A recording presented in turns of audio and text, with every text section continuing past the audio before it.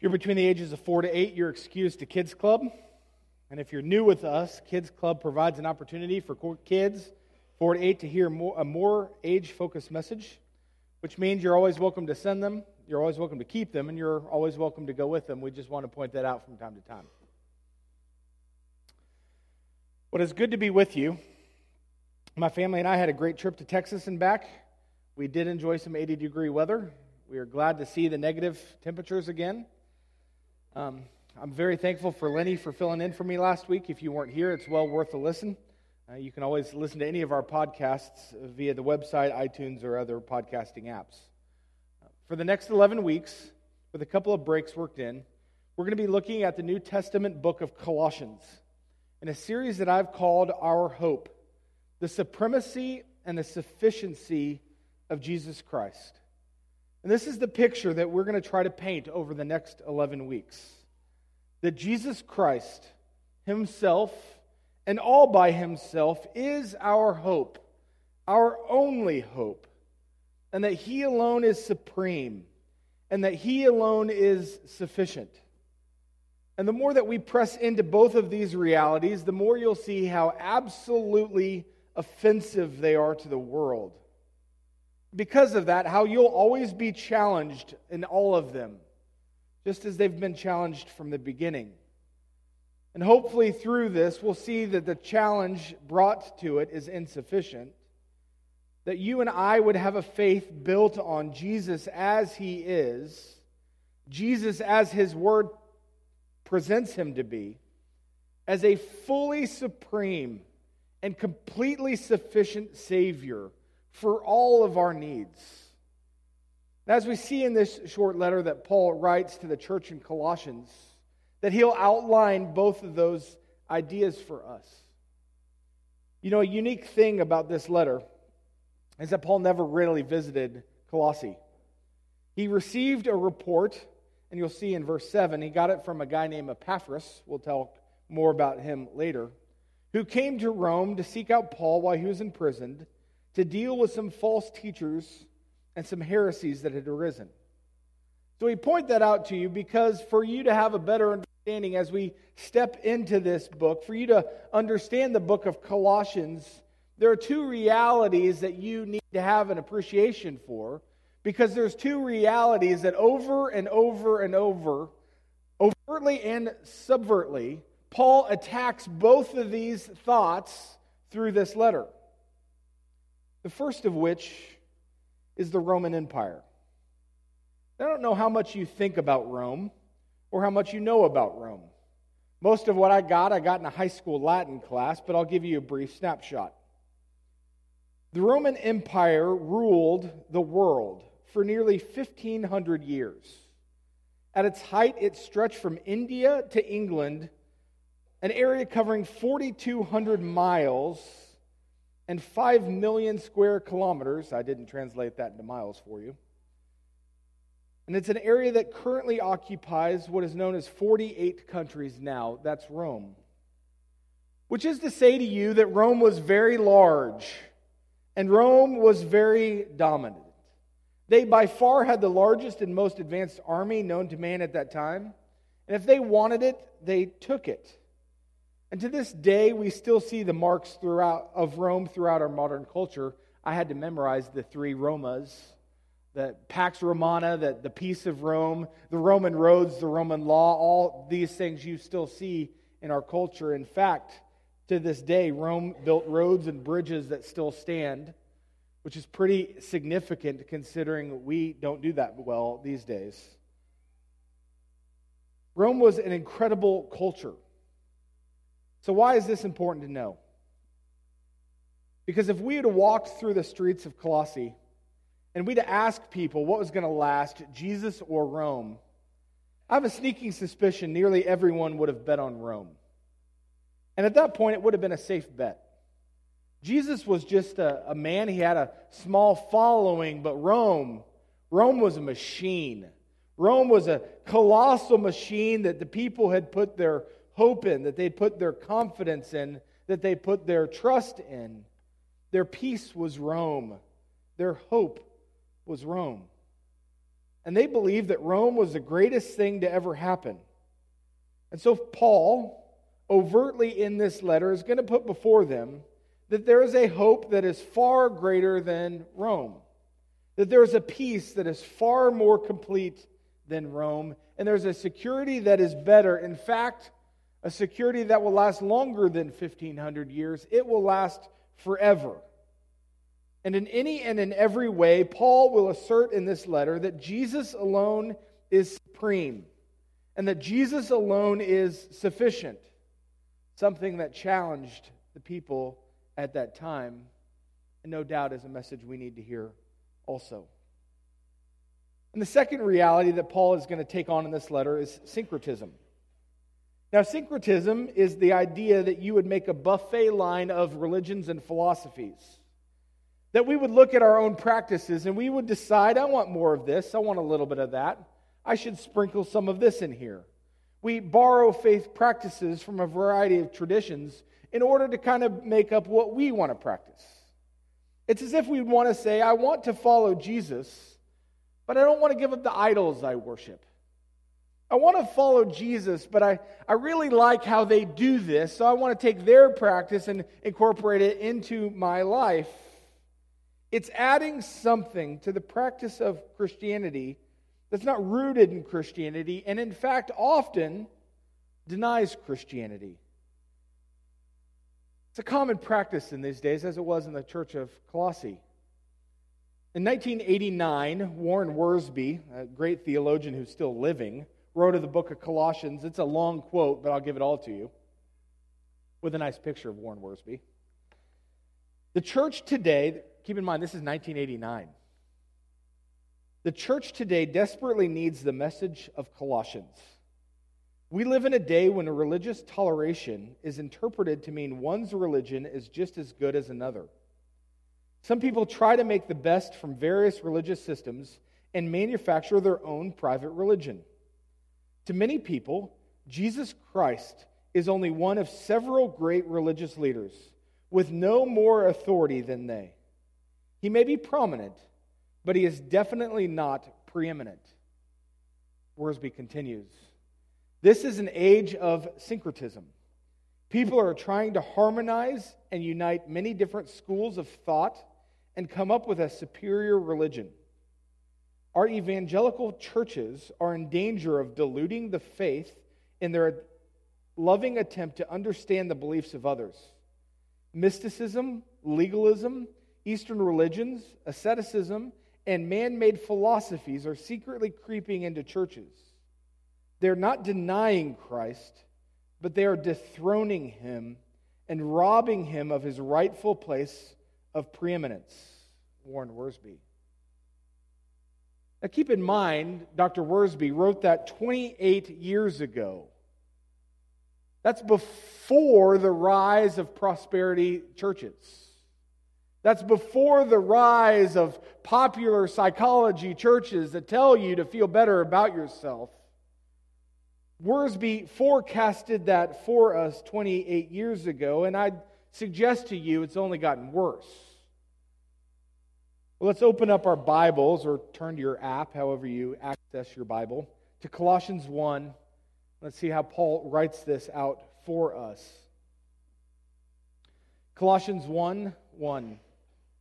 Paul, an apostle of Christ Jesus by the will of God, and Timothy, our brother, to the saints and faithful brothers in Christ at Colossae, grace to you and peace from God our Father. Now, this is a typical way to start a letter in the ancient world. You start with who it's from. In this case, it's Paul, who identifies himself primarily as a sent one of Christ, Jesus.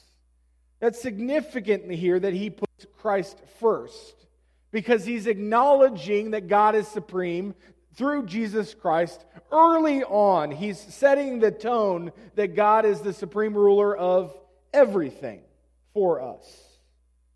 And it's not of his own volition, but because God willed it. And it's easy to see that in Paul's life. He was happily riding a donkey one day when God called out to him, took him, and gave him a calling. And Paul is joined with Timothy, his brother, who quite possibly was physically writing this as Paul dictated it. We'll see it later on. You'll note Paul had major eyesight problems. He hardly ever wrote his letters. He ends this book by telling you, see how big I write? Telling you that Paul autographed it at the end in a way that my daughter would have been proud of. And he's writing to the saints and the faithful brothers in Christ at Colossae. 1 Corinthians 1:2 says this, to the church of God that is in Corinth, to those sanctified in Christ Jesus, called to be saints. Now this is the part I want you to pay attention to. Called to be saints together with all those who in every place call upon the name of the Lord Jesus Christ, both their Lord and ours. Now I push you to the entrance into the letter in Corinth from the letter of Colossians because I want you to see that when Paul writes to the church at Colossae and calls them saints, the New Testament idea of a saint is not one who's committed 3 miracles or one who wears a cool hat or is affirmed by a particular body. No, a saint, according to the Scriptures, is one who has called upon the name of the Lord Jesus Christ as Lord. So that's how it qualifies you and calls you a saint. If you believe in Jesus, the Bible calls you a saint. Now that's an important and actually necessary theology, isn't it? Because what we want to put before you is what the Bible puts before you, is that it's your belief in Jesus Christ. When you believe in Him, when you believe in His sufficient death on the cross, that you are positionally sanctified, you are justified in your entirety, that when God the Father looks down upon you, He sees Jesus Christ the Son. Now, it doesn't matter what you've done today, the sins you struggled with yesterday, or what you're trying not to accomplish in your life, because we all do the things we don't want to do, and we don't do the things we want to do. That's true for all of us. But what the Scripture ascribes to you as sainthood is that you have been positionally sanctified, that God the Father looks at you differently because of what the work of Jesus Christ accomplished for us at the cross. So it calls you a saint, categorically, if you have believed in Him. And Paul goes so far as to call you faithful, knowing full well the and the breadth of your ability to sin. So just like the Colossians who are called saints and faithful, so too are you who have believed in Jesus for salvation.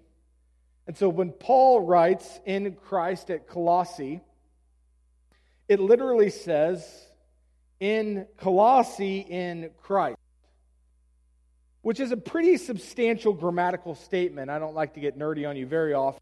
We step into some nerdom here.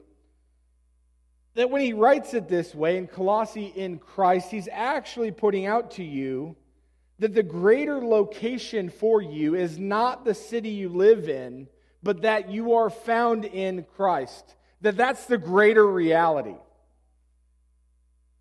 And that's going to be one of Paul's 2 great assertions in this book. One, who you are in Jesus Christ. And secondly, the supremacy and sufficiency of Jesus Christ over all and in all. And we will see both of those things as we work through this book. Verse 3 continues. And we always thank God, the Father of our Lord Jesus Christ, when we pray for you, since we heard of your faith in Christ Jesus and the love that you have for all of the saints, because of the hope laid up for you in heaven. We thank God. Now notice that again, because Paul is looking at people's lives and he's not attributing their goodness to them, he's attributing it to God. So Paul says, we thank God when we pray for you. And there are 2 things that Paul puts before you in these 3 verses that cause him to thank God. And the first of which is your faith.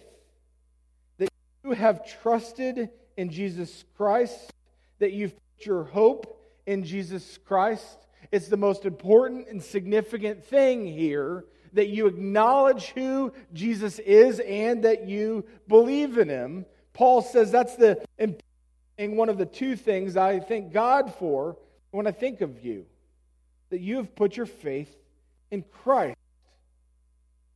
And secondly, that you love all the saints, that you love the church, and not the building, but the people. And not as a whole, but as individuals. All of them. Not the ones you like, not the ones you sit with, the ones who agree with you politically or philosophically, but that you love all of the saints. And this is a pretty big forecast, particularly in our day, because this is loving all of the saints, not just all of the saints who agree with you theologically. This is not loving all of the saints who go to the same church as you. This is a much bigger reality of loving all of the saints. That we recognize that the greatest reality that we belong to is Jesus Christ. It's not even a church membership. It's why when asked from time to time, why are you a Baptist? I frequently say, I don't identify as Baptist. I'm a follower of Jesus Christ. It's the greatest reality I know. And so we have that in common with lots and lots of people who, by the way, believe different things than we do. But it's belief in Jesus Christ and His saints and the love of the body that Paul gives thanks for. That they love the body. 1 John 4:20, John writes this, and quite boldly. If anyone says, I love God, and hates his brother, he is a liar. I tell you, it's strong, and it is. If you claim to love God and hate your brother, the Bible says you lie. John asserts that you cannot truly love God while you're not loving your brothers. What Paul further asserts in there is that the idea that actions actually carry a whole lot more weight than words. That it's awfully easy to say, I this, or I that, or I'm passionate about this, or I'm involved in that, or I love this. And that all means just about this much. And it's how you practice it is what testifies to what you actually believe. That's why this word orthopraxy exists.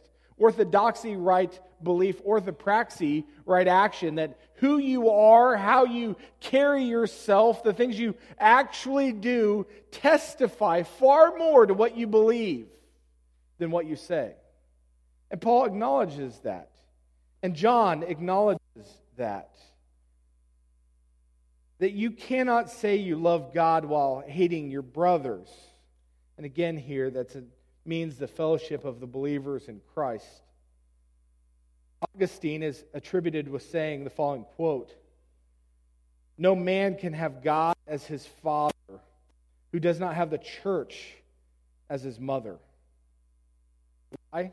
According to Augustine? Because you can't say you love Christ and dislike His bride. Again, this modern construct, even brought on the last decade or so, the idea that I love Jesus, but I don't really like the church. I don't really want to be a part of the church. That's an incredibly synchronistic idea. And let's just step into that full-on face forward. This is an incredibly imperfect body. This room is full of some of the nastiest sinners that live in the area. Can I get some more amens? If you get let down by somebody in this room, please do not be surprised. It happens all the time.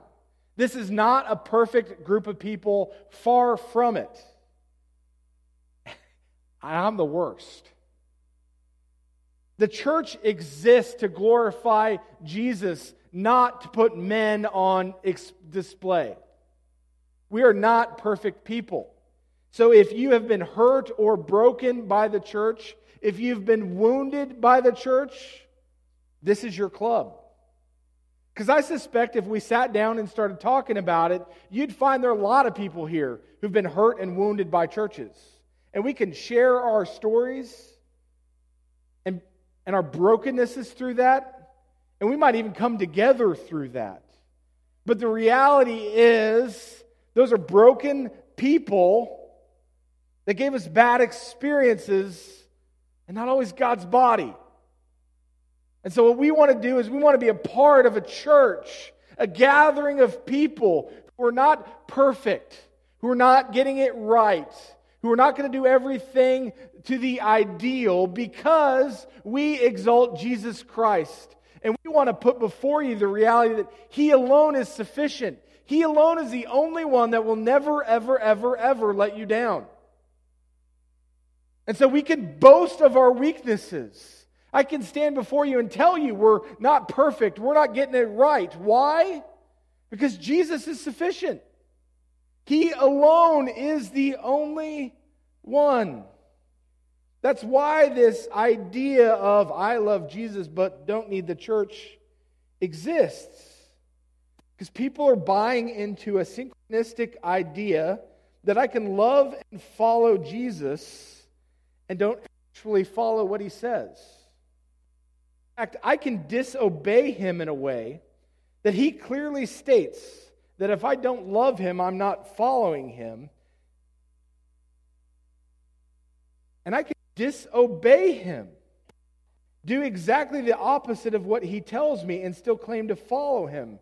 Do you see the issue with that? That we decide what we want to do.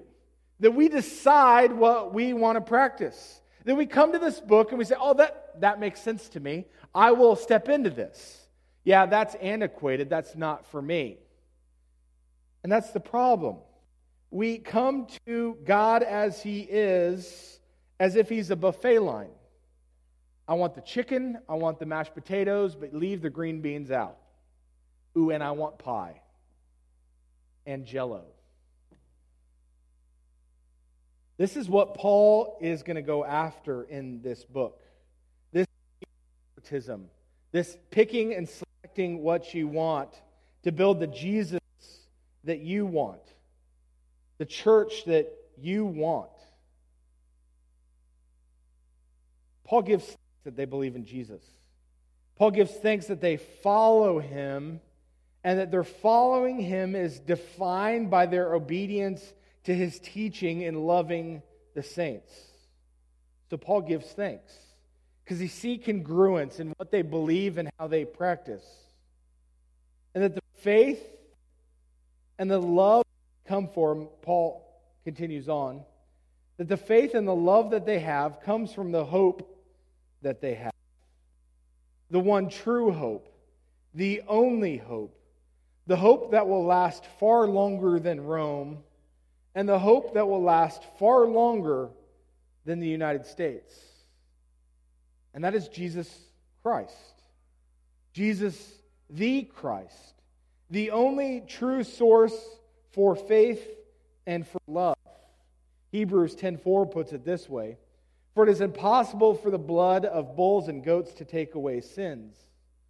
The author of Hebrews continues, therefore, to suggest that that's why Christ came into the world, that there was no way that men could accomplish it on their own. There was no right action. There was no right path.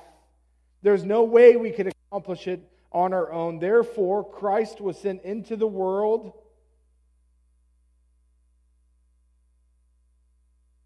and that's faith.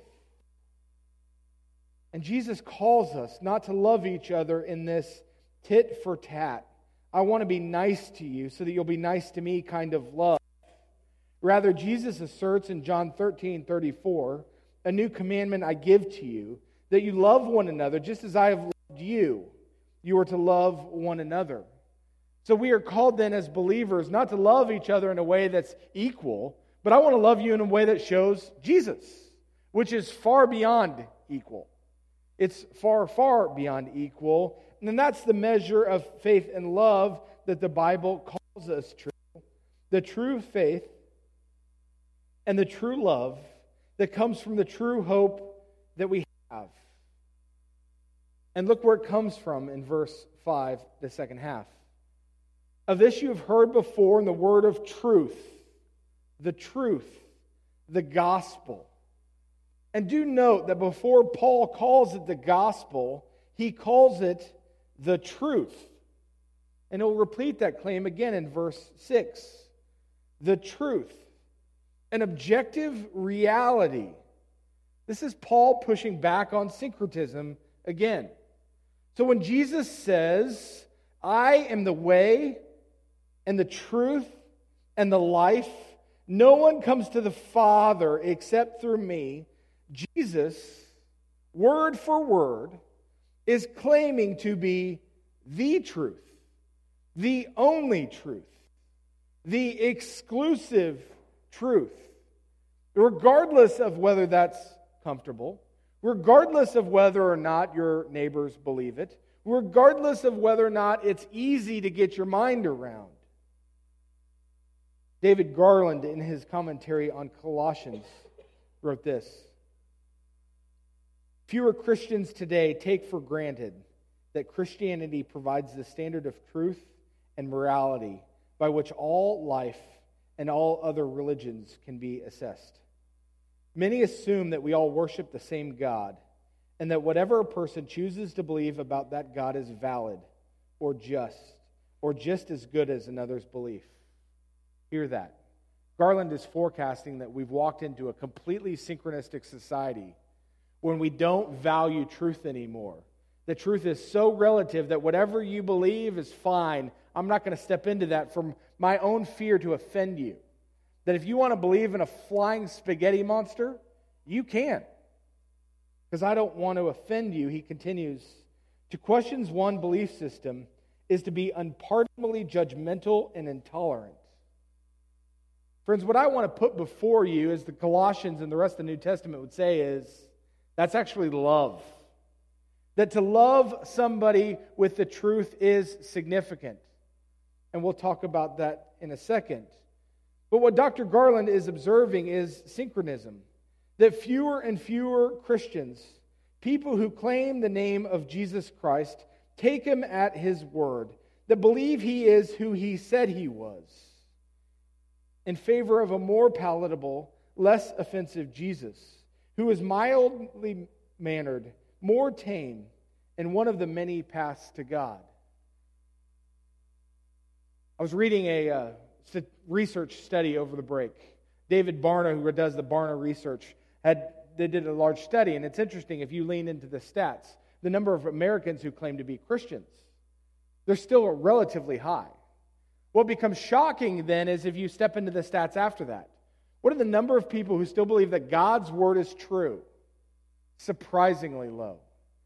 That when you really want to lean into what does it mean to be a Christian, people define it as a cultural practice, not as an actual belief in Jesus, the Christ, as one we might actually follow and do what he says. Paul writes that this gospel, the truth, that Jesus Christ is the only way, and that this gospel is changing the world. And Paul puts that before us in verse 6.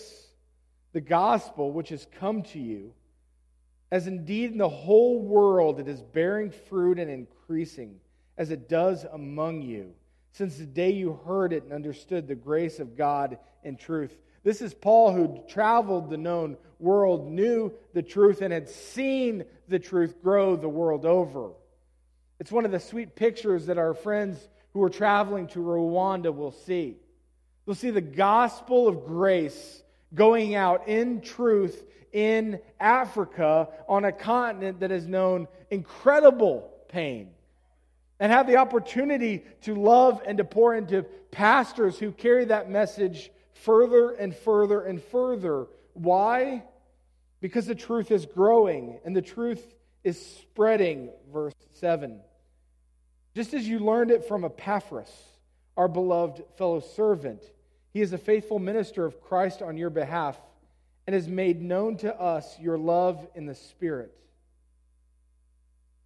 What Paul asserts here is, as you see the truth spreading, and he gives you the example, that Epaphras, who likely came to Christ in Ephesus, that under the ministry of Paul, goes back to his native Colossae and begins to tell people the truth, or, as we like to call it, the gospel.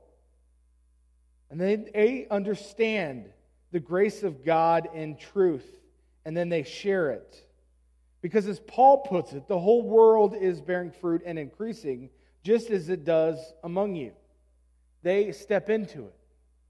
So Paul puts before them the example of the gospel going out in truth, forecasting to them and foreshadowing to them and clarifying them the synchronism that follows it. That it's possible for any of us and for all of us, if we've walked with Jesus for so long, if we don't watch our practices, we buy into a cultural belief that we could come to Christ in faith and still come to church out of obligation. That we could come to Christ in faith and add all sorts of other practices that are eroding our faith, but that we think will make us holy. Paul takes all of those philosophies and ideas on in this book, and he points them to the truth. Friends, in Jesus Christ, we have the truest truth that the world knows. And we have something far greater and far more superior than Rome. We have something far greater and far more superior than any human construct, than any other philosophy, than any other practice can derive. We have a hope that springs from the gospel. We have a hope that yields faith and love. And we have a hope that is bearing fruit and increasing. It's our hope is Jesus Christ, who is completely supreme and incredibly sufficient in all things. And as we walk through the rest of this book, my prayer for us is that our confidence in Jesus Christ would increase. That our confidence in the truth would increase. And that our boldness about the truth and about Jesus Christ would increase. Let me pray for us. Father, thank you for your word. Your word is truth. Thank you for Paul, who knew you, who followed you, who told your truth to Epaphras, who went back to his city and told people your truth. Father, just as the church at Colossae, who heard the truth, who responded to the truth, wandered into synchronism, Father, so can we.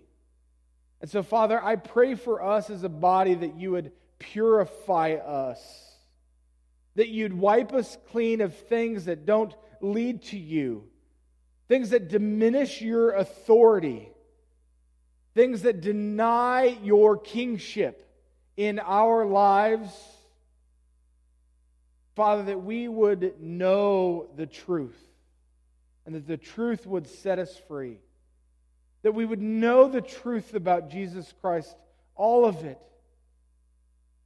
And Father, that we would surrender ourselves to the great Redeemer who would go to the cross on our behalf to set us free. A freedom that we cannot find in any other human entity. And yet, Father, it's so easy for us to turn and choose things that are far less than your Son. Father, I pray for us that you'd purify our faiths, that you'd lead us to the truth, and you'd make us bold about the truth. In your name we pray. Amen.